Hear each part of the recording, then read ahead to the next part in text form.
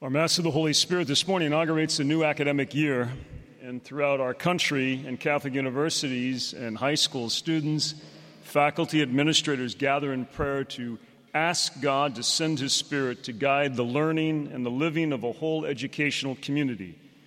In short, we pray to grow in grace and wisdom in this new year. Thomas Aquinas College is known as a solidly Catholic college, one that does not give in to the latest educational trends that so often find their way into the policies and curricula of other so-called institutions of higher learning. An impressive record of academic excellence and scholarly achievement warrants respect. And you are a college that truly cares not only for the intellectual dimension of those entrusted to your care, but also the spiritual, moral, and social lives of young people who enter just 4 years out of grade school, and God willing will enter a world as informed, faith-filled, and courageous young adults. I suspect the readings, the scripture passages for our Mass of the Holy Spirit alternate each year. The gospel that would have been proclaimed in every Catholic Mass throughout the world on this day, Monday of the 20th week in Ordinary Time, might also have been an appropriate passage for reflection to begin an academic year. It is in Matthew's account of the rich young man who asks Jesus, "Teacher, what good must I do to gain eternal life?" No doubt a question each one of us has asked any number of times, and one that also warrants further reflection. However, today we just heard from St. John, who reports those very clear instructions of our Lord. "Whoever does love me will keep my word, and my Father will love him, and we will come to him and make our dwelling with him. I have told you this while I am with you. The Advocate, the Holy Spirit that the Father will send in my name, he will teach you everything and remind you of all that I told you." Of the four Gospels, St. John gives the greatest emphasis on the role of the Spirit in the life of the believer. When Jesus meets Nicodemus, our Lord speaks of the necessity of being born from above by water and the Holy Spirit. Amen, amen. I say to you, no one can enter the kingdom of God without being born of water and the Spirit.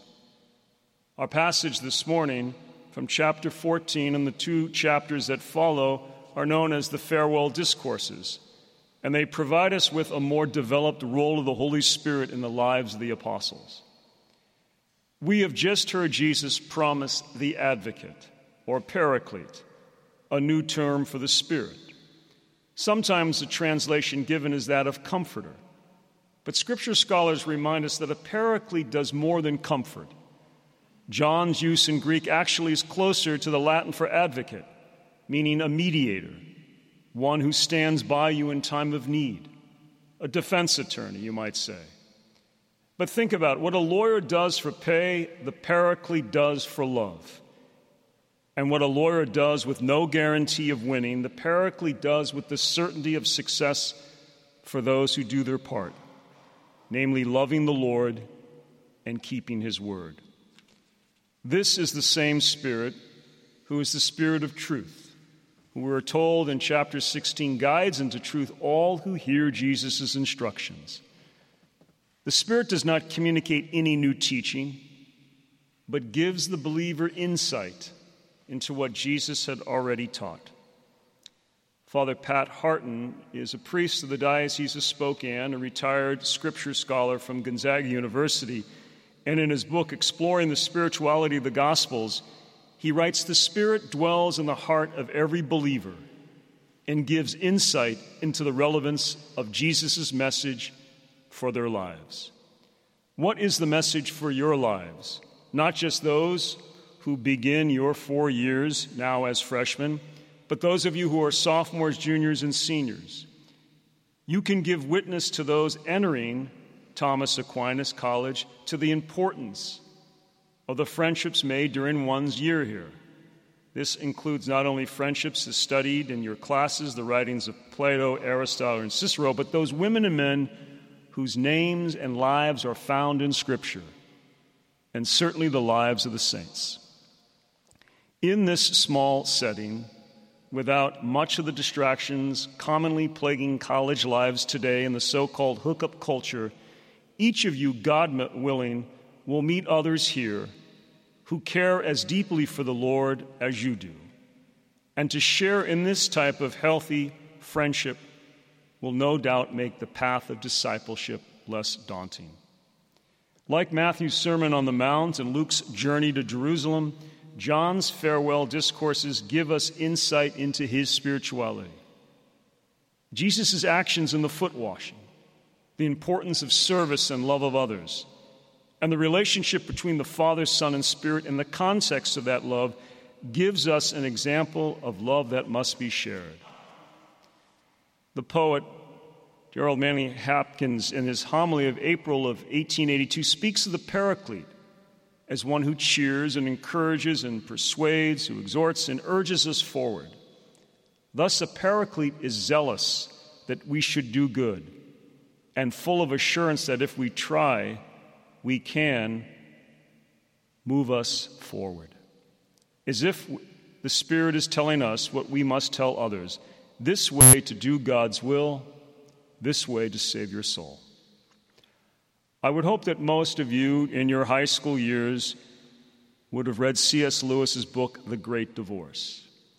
In my years of teaching high school prior to being named a bishop, in the senior seminar, it was the one book that I felt enabled our students to think deeply about what they must do in their lives as young adults.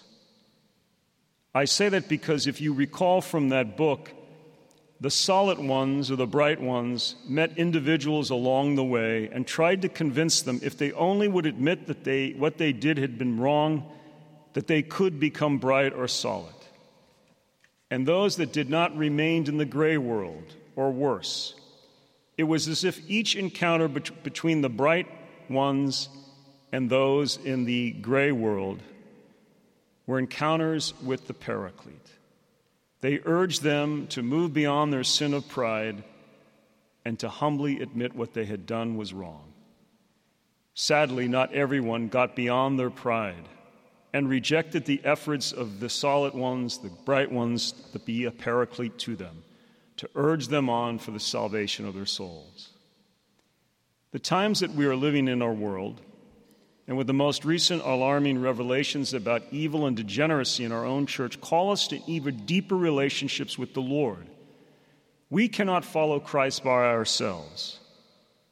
We cannot truly know him just with an intellectual grasp of the truths of the faith, no matter how bright we may be or how thorough our education is. Thus, he has promised us the advocate, the Paraclete, and we, in turn, must be that for others. At the heart of St. John's Gospel is love, sacrificial love, and it is the foundation for the relationship among the Father and the Son, and it is extended to us. We enter humbly into this relationship with the Father and the Son through belief, or more accurately, seeking him with a sincere heart. And so as you begin this academic year, I pray that each of your days may bring forth a grace-filled experience of the Holy Spirit, who says to each one of us, this way to do God's will, this way to save your soul.